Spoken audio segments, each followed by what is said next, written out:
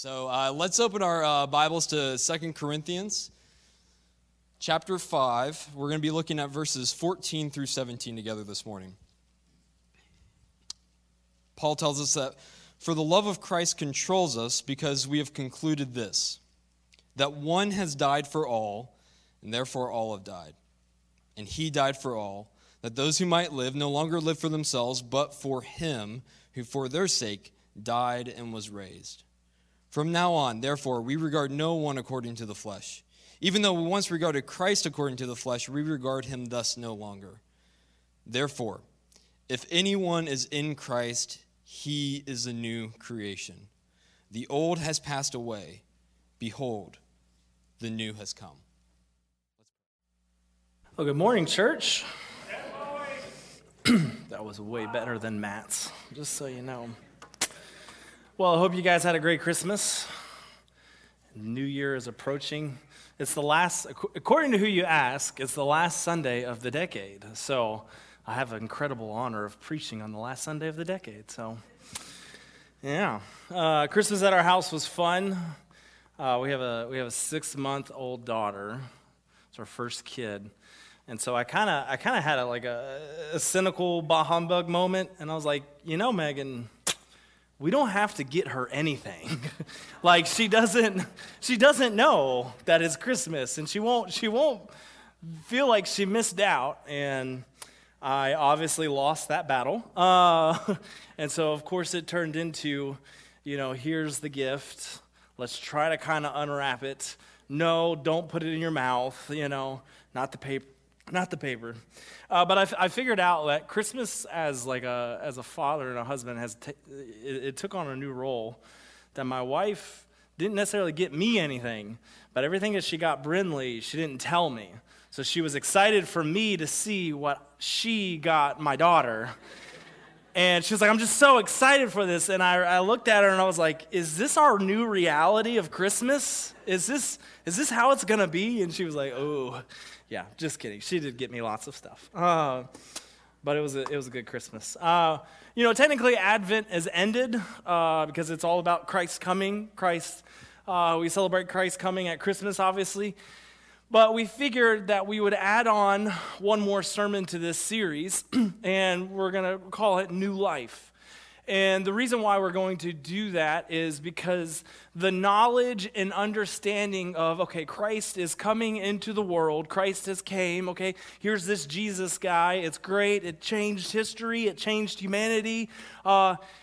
If we stop, though, with just the knowledge and the understanding of it, and it doesn't change us, then we're falling short. We're missing the mark. We're missing of what everything that it could be. So Christ coming into the earth, into the world, not the earth, but Christ coming into the world was life-changing. It was history-changing. It changes everything. And so the question I have for you today is, has it changed you? Because the knowledge and the understanding of it, it's good. It's good. It's a good thing to have. But if we stop there, we're missing it. And so kind of the takeaway sentence I want you guys to have today is, you cannot do life for Christ without doing life with Christ. You cannot do life for Christ without doing life with Christ. And that's the sermon, and we can go home.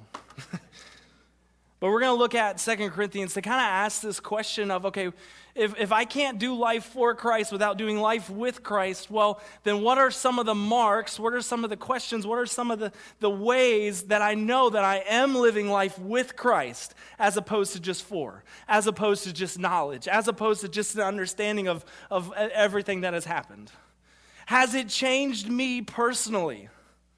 Has it changed my walk with Christ, my daily walk? Has it changed what I daily do? Has it changed me? This passage, 2 Corinthians, particular verse 17, It's a verse, if you've been in church, like you've heard this verse, right? If you go into Hobby Lobby, it's probably on some wall art, right? And there's nothing wrong with that. I love Hobby Lobby. Matt and I went there twice. And, just two dudes walking into Hobby Lobby, you just feel so weird. It's like, I should have my wife here. But it's a verse that we've heard a lot. And I would encourage you to hear it with fresh ears. And for those of you who maybe have not heard it, you're hearing it the way we should. But just jumping right into the background of 2 Corinthians. So it's the second letter that Paul, the author of the letter, has written to the church of Corinth. Corinth was this city that was surrounded with water on both sides. And so the city itself was growing. It was like hustle all the time. It was chaos. There was a lot of people coming and going. There's a lot of different cultures. There's a lot of different backgrounds. There's a lot of different people. And so thankfully, the church probably had the makeup of the city. It had a lot of different people from different religions that had been converted to Christianity. Had a lot of different types of people. Had a lot of different color. And it was a beautiful thing. But they looked to Paul as their leader. Paul was physically absent. And so what happens is these quote-unquote super apostles, they come in and they basically take advantage of no leader there. Physically, no leader. And Paul writes them 1 Corinthians and just addresses issue after issue after issue after issue. And they seem to respond well to it. They seem to respond well. Titus comes back and he says, hey, they are responding. I see some good things. But then word comes again and it messes up Paul's travel plans. And it says, hey, you know what? They're falling back into their old ways. They're falling back into their old ways. Dr. Tim Savage, in his book, Power Through Weakness, he says this about so what is the true foundational issue that the Corinthians were facing? And he says this: what would have prevented the recently converted Corinthians from approaching their new life in Christ with the same set of expectations with which they once approached their pagan worship? They were recent initiates into a religion of surpassing glory and power, and the very things which people of their day cherished. So I would argue, just like now, what these Corinthians were struggling with is they were coming from a background, they were coming from a culture that was saying it's all about you, it's all about power, it's all about status, it's all about glory, it's all about number one. And when they were converted into Christianity, and as we'll see, that's not what it is. It's not about myself anymore. And so these super apostles were coming in and they were saying, well, they're kind of doing like the elbow nudge, like, well, does it really say that? Or does it really mean that? And that was the struggle that we see the Corinthians are facing. And so Paul writes them a second letter. Jumping right into verse 14, he says, for the love of Christ controls us, because we have concluded this, that one has died for all, therefore all have died. We see in the very beginning of this passage that Paul's motivation, his primary motivation, was Christ's love. It was Christ. That was Paul's primary motivator. In our culture, and pretty much all of humankind, right? Paul, it's so easy for us to wash our hands of things, right? So taking Paul's example, like Paul, right? He's a missionary, he's a preacher, he is a tent maker, he's constantly doing something. Like Paul was probably one of the busiest human beings ever, right? He always had stuff happening. And it would have been so easy for Paul to be like, you know what? I'm just so sick of this church. I'm so sick of the same issues popping up over and over and over again. I'm over it, right? I'm just going to wash my hands of you, and I'm going to go focus on all this other stuff. I'm going to focus on all this other stuff because it's good and it's great, and I'm going to put even, and we justify it, right? Well, I'm going to be able to put even more effort and energy into all of these other things because I'm sick of you guys. But Paul can't do that. And the reason why he can't do that is because it is the love of Christ that controls him. In other translations, it says it's the love of Christ that compels us. Paul's primary motivation for doing what he did and why he did what he did was Christ. It was the love of God that sent his son to earth for us and died on a cross for us, and that is his primary motivator. And so he can't just wash his hands clean of this problematic church, but he's looking at it and he can see, like, yeah, it was probably a good church at one time, or, oh, it's in this city that's really like growing. It would be so great if they would just catch on fire for Christ. Like, those are all good motivators, but they're secondary motivators. The difference between a primary motivator and a secondary motivator. So, there's a lot of reasons for me not to cheat on my wife, right? There's a lot of secondary reasons. So for one, I would definitely lose my job, right? You guys would fire me, rightly so. You'd be like, Justin, get out. Another one is, like, I'm pretty sure my family would adopt her before they would let me live, right? They would kick me out. They'd be like, I'm over you, send us Megan. Another thing is, I don't know if I could find another woman to put up with me on this earth. Like, I don't know if she exists, right? Those are all secondary motivators. I'm not walking along and I'm not walking at the mall and abstaining from looking at other women and abstaining from entering into a relationship with another woman because in the back of my mind, I'm like, well, I might lose my job, right? If that's my motivation, eventually that motivation is just going to go away. Eventually that motivation will just change. But rather, my primary motivation for not cheating on my wife is because I love her so dearly and because I am in love with her so much. That is my primary motivation for not cheating on my wife. And the same applies to Paul. His primary motivation for everything that he does is because of Christ. It's because of what he did for us. He says, because we have concluded this, that one has died for all, therefore all have died. And so we immediately see Paul's motivation is because of Christ. And we can apply that to our own lives. We can put that in our own lives of why we do what we do.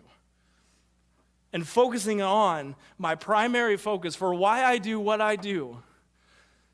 It's not to be a good person. It's not to be a better preacher. It's not to be a better husband. But rather, it's because of Christ. And all of these secondary motivators, they're good things. And sometimes they are the ones that holds us into place. But our primary motivation for why we do what we do, for why you do what you do, is the love of Christ. Verse 15. And he died for all, that those who live might no longer live for themselves, but for him who for their sake died and was raised. So what does a new life, what does a life with Christ look like? What is a mark? It gives us a new way at looking at ourselves. At looking at ourselves, right? From the beginning of time, right? Humans, we're programmed to be selfish, right? We're programmed to look out for number one. This has never been more clear to me in my life than of the last 6 months of parenthood. Right? That is my beautiful baby. And my wife was like, do we have to use that picture? I'm like, no, it gets my point across, all right? Brynlee is awesome. She's a great baby. I say that because she's my kid, right? But I swear, I think the earth stops rotating if that girl is hungry, right? If she is in the mood to be held and she is not being held, it's like the earth stops rotating. It's like everything has to stop. And you have to focus on her and focus on meeting her needs and meeting her wants, right? Because in reality, right, she's just a baby. She doesn't know any better. But that's how she's programmed. And I love her dearly still. But the truth is as adults, nothing changes. We don't grow out of it. We just figure out better ways to hide it. We just figure out better ways of dealing with it. We just figure out a way to bury it. We are programmed to look out for number one, for ourselves. And Paul says to the Corinthians, listen, I want you to let go of your former beliefs. I want you to let go of your relationships. I want you to let go of your former ways. And all of that stuff that is of your culture, of all that stuff that is important to you, and yourself, and your own perceived needs, and your own perceived wants, it is now no longer number one. Rather, Christ comes into our lives and he changes how we look at ourselves. For he died for all, for those who live might no longer live for themselves, but for him, for their sake, died and was raised. Right, there's nothing more miserable than living for yourself. Like, let's just be honest. Like, if all you ever do is live for yourself, like, those kind of people become the most miserable people, right? If you think of funerals, like the most powerful funerals I've ever been, like, case in point, Brent, right? Brent Burson. Like, the most powerful funerals and memorials I've ever been, it's never been somebody who's like, I'm number one. It's always somebody who is constantly a lower view of one's own importance and saying others are more important, others' needs need to be met, others' wants need to be met. It's not about me anymore, but rather it's about Christ. It's about Christ. And my own view, this humility that is created because of it is one that cannot be replicated. Like, what is a marriage? What is parenthood? What is friendship with those who just look out for themselves? It's nothing. It's nothing. And so living a life with Christ, it gives us a new way to look at our own selves, at our own needs, at our own wants, right? And this undoubtedly is going to create people who come alongside of us, and they're going to say, hey, like, you're literally the least selfish person I know, or why are you so awesome, right? And hopefully in that moment, right, we don't have it's because I'm awesome. But rather we have a moment of, well, Christ came into my life, and Christ set this example for me, so therefore I try to set this example for others. And it's the power of God. It's Christ in me that has changed me to be this way. It gives us a new way of looking at ourselves. Going on to verse 16, it says, from now on, therefore, we regard no one according to the flesh. Even though we once regarded Christ according to the flesh, we regard him thus no longer. Living a life with Christ, it gives us a new way of looking at others. So Paul himself, we probably know the story of Paul. Paul was like the number one persecutor of Christians in the time. I like to think of as successful as Paul was as a Christian, he probably was as successful as a persecutor, right? This guy, he's no joke, right? He probably was successful at it, and he is transformed and changed, and he has a new way of looking at Christ, who he used to look at as an enemy. But rather, he's now looking at Christ as his Savior. And we ourselves, we have that same transformation of how we look at God from an enemy to our Savior. But it also changes the way that we look at others. Paul sees people in only two categories, saved and lost. He says it in 16, we regard no one according to the flesh. In other words, we don't see people in normal human categories that everybody else sees them. We don't see Republican and Democrat. We don't see poor or rich. We don't see privileged and unprivileged. We don't see popular and unpopular, or gifted or not gifted. But rather, we just see people in two categories, saved and lost. And the reason why this reality of seeing people like that is we, as the church, are responsible for reaching the world and reaching the lost. And regardless of somebody's status, if they're rich or if they're poor, we know, we can see them and we can say, you need Jesus. Not because you're a terrible person, but because Christ is incredible. And yeah, we are sinners in need of a Savior. And we need to see people in the same light, right? More on a personal level as well. I think it's really easy to talk about people out there somewhere like, oh yeah, see them as saved or lost, or if they need Jesus, you know. But regardless, within our personal realm of circle, we need to have the same attitude of saved and lost, regardless of what people have done to us, regardless of how people have hurt us, regardless of how people have let us down. We see the world as saved and lost and needing of a Savior as being the primary need. There's a lot of secondary needs, and we need to meet those as well. But looking at reaching the lost and being the church, right? The church is God's way of reaching the world and seeing people in need of a Savior. It's a new way of looking at others. In 1912, when the Titanic sunk, right, word gets back to England, and obviously people begin to panic. They're like, oh my gosh, I wonder if my relative or if my friend or if my loved one has survived. And so in downtown London, they put a chalkboard and basically put up two categories, and it said saved and lost. And it didn't matter your status on the ship. Right? It doesn't matter if you were like the old lady with the big ring, like, I don't know her name. It doesn't matter if that's even a real story. I don't know. It was in the movie. It doesn't matter if you were in the engine room. It doesn't matter if you were the captain. It doesn't matter. It didn't matter no matter what your status was on that ship. It was saved and lost.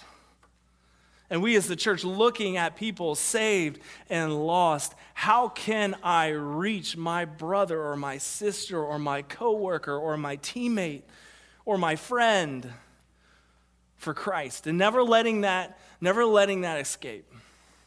I have dear loved ones who I don't know if they have a relationship with Christ. I don't know. I grew up with them and they grew up in church with me, but I don't know. And I never, ever, ever want to forget. I never, ever want to miss an opportunity to share the love of Christ with them. No matter how close we become, no matter how distant we become, I never, ever want to get to a point where I forget that their primary, most desperate need in their life is in need of a Savior.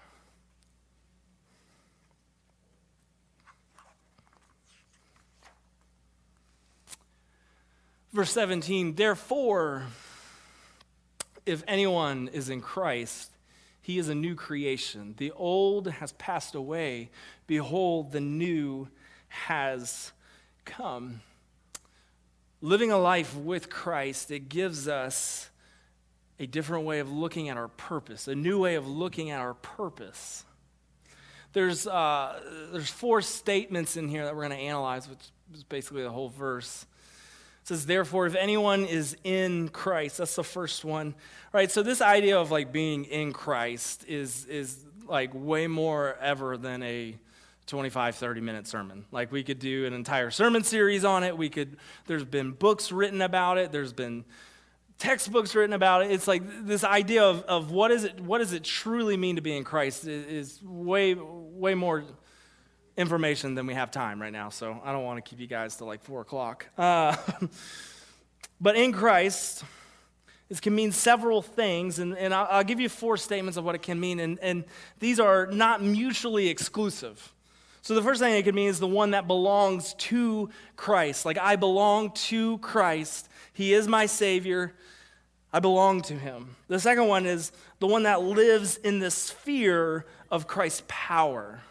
Right, so I know in everything that I do, like Christ, it is through Christ's power that I'm able to reach my friends and family. It is through Christ's power that I have a humble, a humility view, a lower view of my own importance, recognizing that everything that I do on a daily basis is powered through Christ. The third one is that I'm united with Christ. And everything that I do, no matter what it is, it's with Christ. And the fourth one, the one that is part of the body of Christ, so the believing community. So recognizing that being a part of a community of believers is incredibly important to our walk, to my walk with Christ, and I am united with those things. So it's the one that belongs to Christ. It's the one that lives in the sphere of Christ's power. And it's the one that is united with Christ. And it's one that is in the body of Christ. Paul's assumption here is that if you are in any of those things, but probably all four of those things, your life will be dramatically changed. Your relationships are going to be clearly different if you are in Christ. Your purpose is going to be clearly different if you are in Christ. The way you handle your business is clearly different. It's clearly changed. The way you spend your money is going to change. I say this to my students a lot in the youth group. Like, if you were to hang out in public and nobody knows you, and they would think the same of you, with your unbeliever friend, and they would think the same of you entirely, like if your habits and what you do with your daily basis is no different than your unbelieving, non-believing friend, like you're probably missing something, right? Like if you're doing drugs with your friends, but you claim to be a Christian, you're probably missing something. Being in Christ, it dramatically changes us. It doesn't make us better. It doesn't make us holier.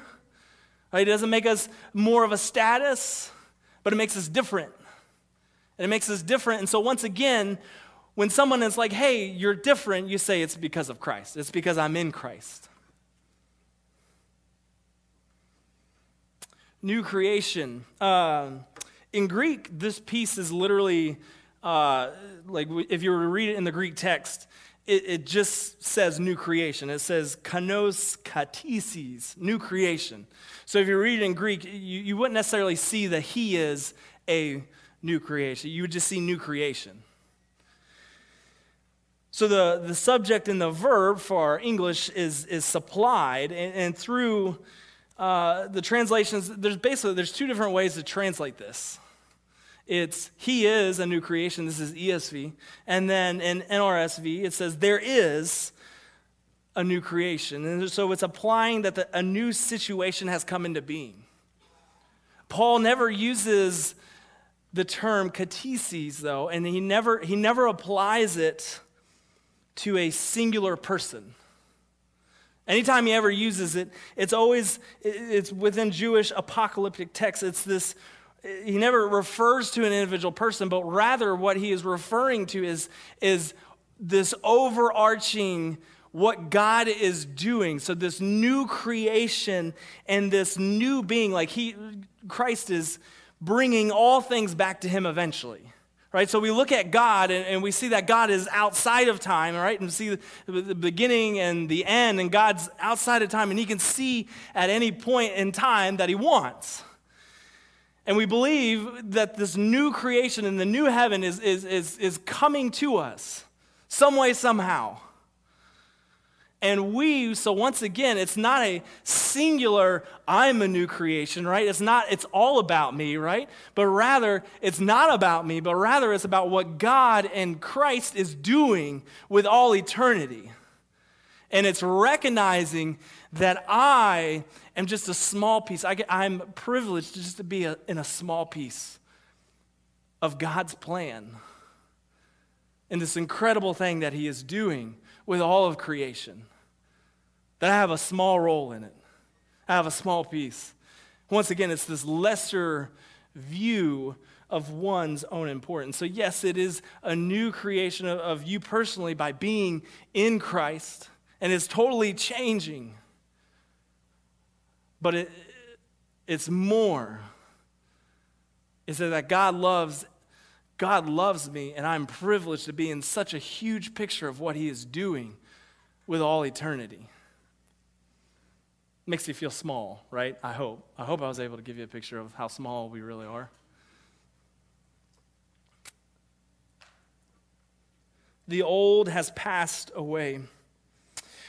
This phrase can be interpreted to refer to the old order of how things were done, or everything that controlled the individual's pre-Christian existence.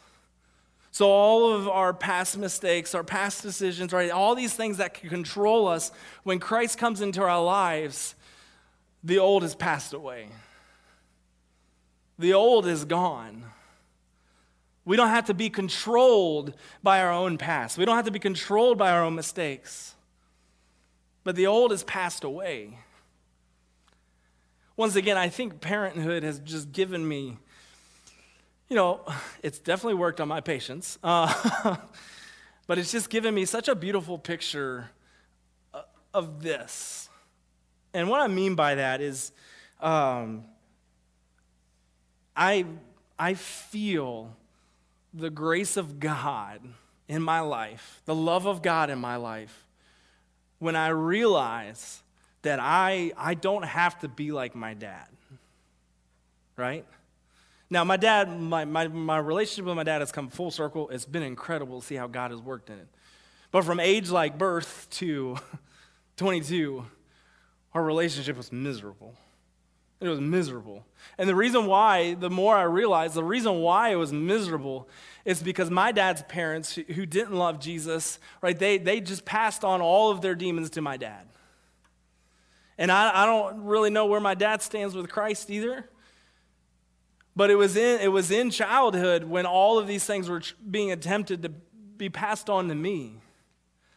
Like my dad's parents' demons haunted him because there was no Christ. There was no Holy Spirit. And so for the longest time, I didn't want to be a dad. For now, I knew I wanted children. But I didn't want to be a dad because I didn't want to be like my dad. I didn't want to pass on my dad's demons, who he passed on to me, and pass on to my daughter.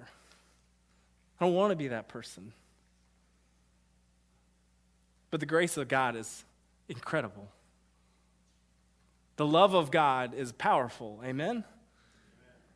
And realizing that if I am in Christ, I am a new creation. And it's going to change everything that I do. And it's going to change everything that I'm about. And it doesn't make me a perfect person. It's not necessarily going to make me a better dad. It hopefully will make me a godlier dad. But in becoming more like Christ, I don't have to pass on my demons. And it is by the grace of God, the more and more I dig into Him, making Him priority number one, right, the better husband I'm going to be, the better father I'm going to be, the better coworker I'm going to be, the better youth pastor I'm going to be. And being in Christ radically changes who I am. I also say this to the students a lot, right? It's not like being one of those super weird, hyper-spiritual Christian people, right? That's not what I want you to be. Like, it's like, I don't know, the waiter comes to the table, he says, here, have some water. And you say, hey, did you know Jesus is the water of life, right? You don't have to be that weird, hyper-spiritual, Jesus is everything, all the time, everywhere. That's not what we're called to be. But rather, we're called to be in Christ and be that person who does point people to Jesus. And be that person of when people ask you for help, you give them spiritual help in the sense of, hey, let me tell you what God says. Let me tell you how God has worked in my own life. Right? It's being that person of integrity. It's being that person of, listen, let me tell you how God has worked in my life. Let me tell you how I'm not controlled by my past mistakes. Let me tell you how I'm not controlled by how I was raised. Let me tell you what Christ has done in my life. And that's not being the weird and hyper-spiritual person. That's being a follower of Christ. And finally, the fourth statement, he says, behold, the new has come. Behold is a word that is ordinarily used by biblical writers to mark like an unusual moment or deed. So in Revelation 21, it says, "Behold, I make all things new." And further down the road in 2 Corinthians, Paul's interpretation of Isaiah 49 says, "Behold, now is the time of God's favor. Behold, now is the day of salvation." So when we are radically changed in Christ, our values, our relationships, our outlooks, our behavior, in ways that can only change because of Christ. Right? There's things that change about us that if we humanly tried to do, we'd never be able to. But in ways that we have been changed and molded and used by God, that is clear works of God. You can probably think of some clear works of God in your life. I hope. You can probably say, man, if I didn't have Christ, this would not be possible. When we aren't slaves to our past, when we know that we are a part of this massive picture, right, this new creation that Christ has made for us, it brings to light, right, this idea of like, hey, what is our purpose? What is our purpose? And our purpose is God's glory. It's pointing people to Jesus. It's doing whatever you do for the glory of God. Like, we like to overcomplicate it and be like, okay, if I can just figure out God's purpose for my life, if I can figure out God's will for my life, right? We look at it like a needle in a haystack, right? We're like going through the haystack, trying to find it, like, oh, okay, and we become obsessed with it, and all of life is just passing us by, and all these opportunities to share the love of God with people are just passing us by, and all these ways of becoming godlier as a husband and as a parent, they're just passing us by because we were consumed with, okay, if I can just figure out what God's will is for me, if I can just figure out what his purpose is, and we overcomplicate it. But rather, our purpose, God's will for our lives is to do anything for the glory of God, for him and in him. And so if you're a school teacher, teach for the glory of God. The way you treat your students, the way you treat your coworkers, do it for the glory of God. If you are an accountant, crunch those numbers for the glory of God. If you are a business owner, the way you handle your business with high integrity, the way you treat your employees like nobody else does, you do it for the glory of God. Whatever you do for the glory of God. Now, that statement, there is some things that you can't do for the glory of God, and we're not going to get into all of that, but there's some common sense things that you can't do for the glory of God.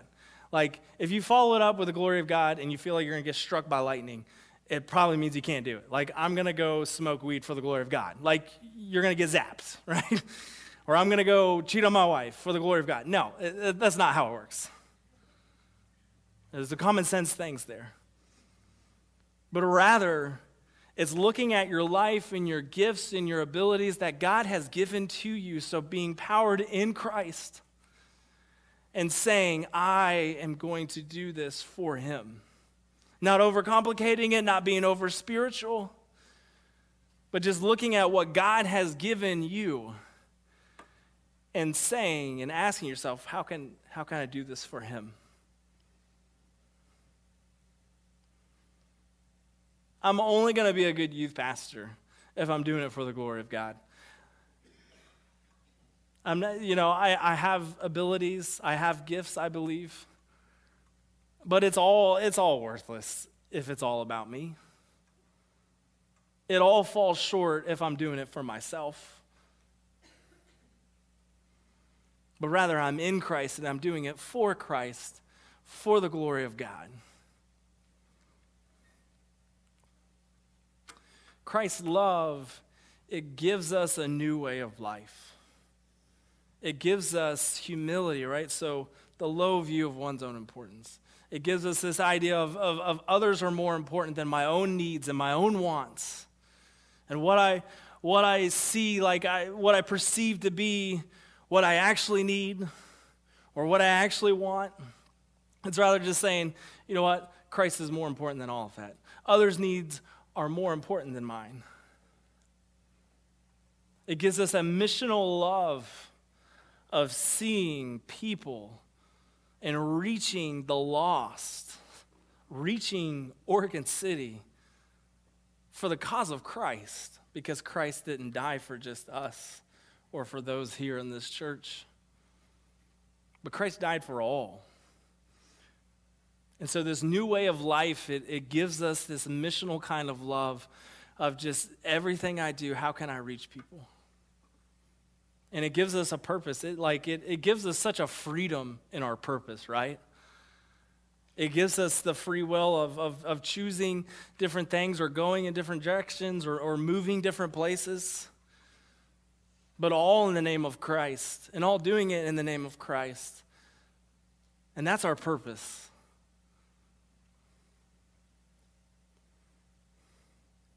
Are you truly living a life for Christ by living with Christ? Is it marked with humility, with missional love, with freedom of purpose? Or is it riddled with selfish ambitions over what we perceive our needs to be? A disdain for other people and how they need to bend into what we want them to be or what we need them to be? Or the stress of just not being fulfilled by what we've chosen to do with our lives, or by decisions that we've made? Is it marked with humility, missional love, and purpose? Christ coming into the world, it changed all of history. Without no Christ, there is no Christianity, there is no cross. It's changed everything. But has it changed you? Does it go past more than just knowledge and understanding? You can't live a life for Christ without living with Christ. And so, church, I would implore you to live a life with Christ. There is no better life with him. Doesn't mean you never go through things. It doesn't mean you go through valleys or mountaintops or any. That's not a promise. There is no promise of no hard times. But in those hard times, in those relationships, in those times of question, right, there's no better place to be rather than in Christ and living with him. So Pastor Matt is going to come up here. We're going to do communion. We're going to worship. I would just encourage you. I would encourage you to think about this during communion. Remembering and realizing what Christ has done for you, but why? And how has that changed your life?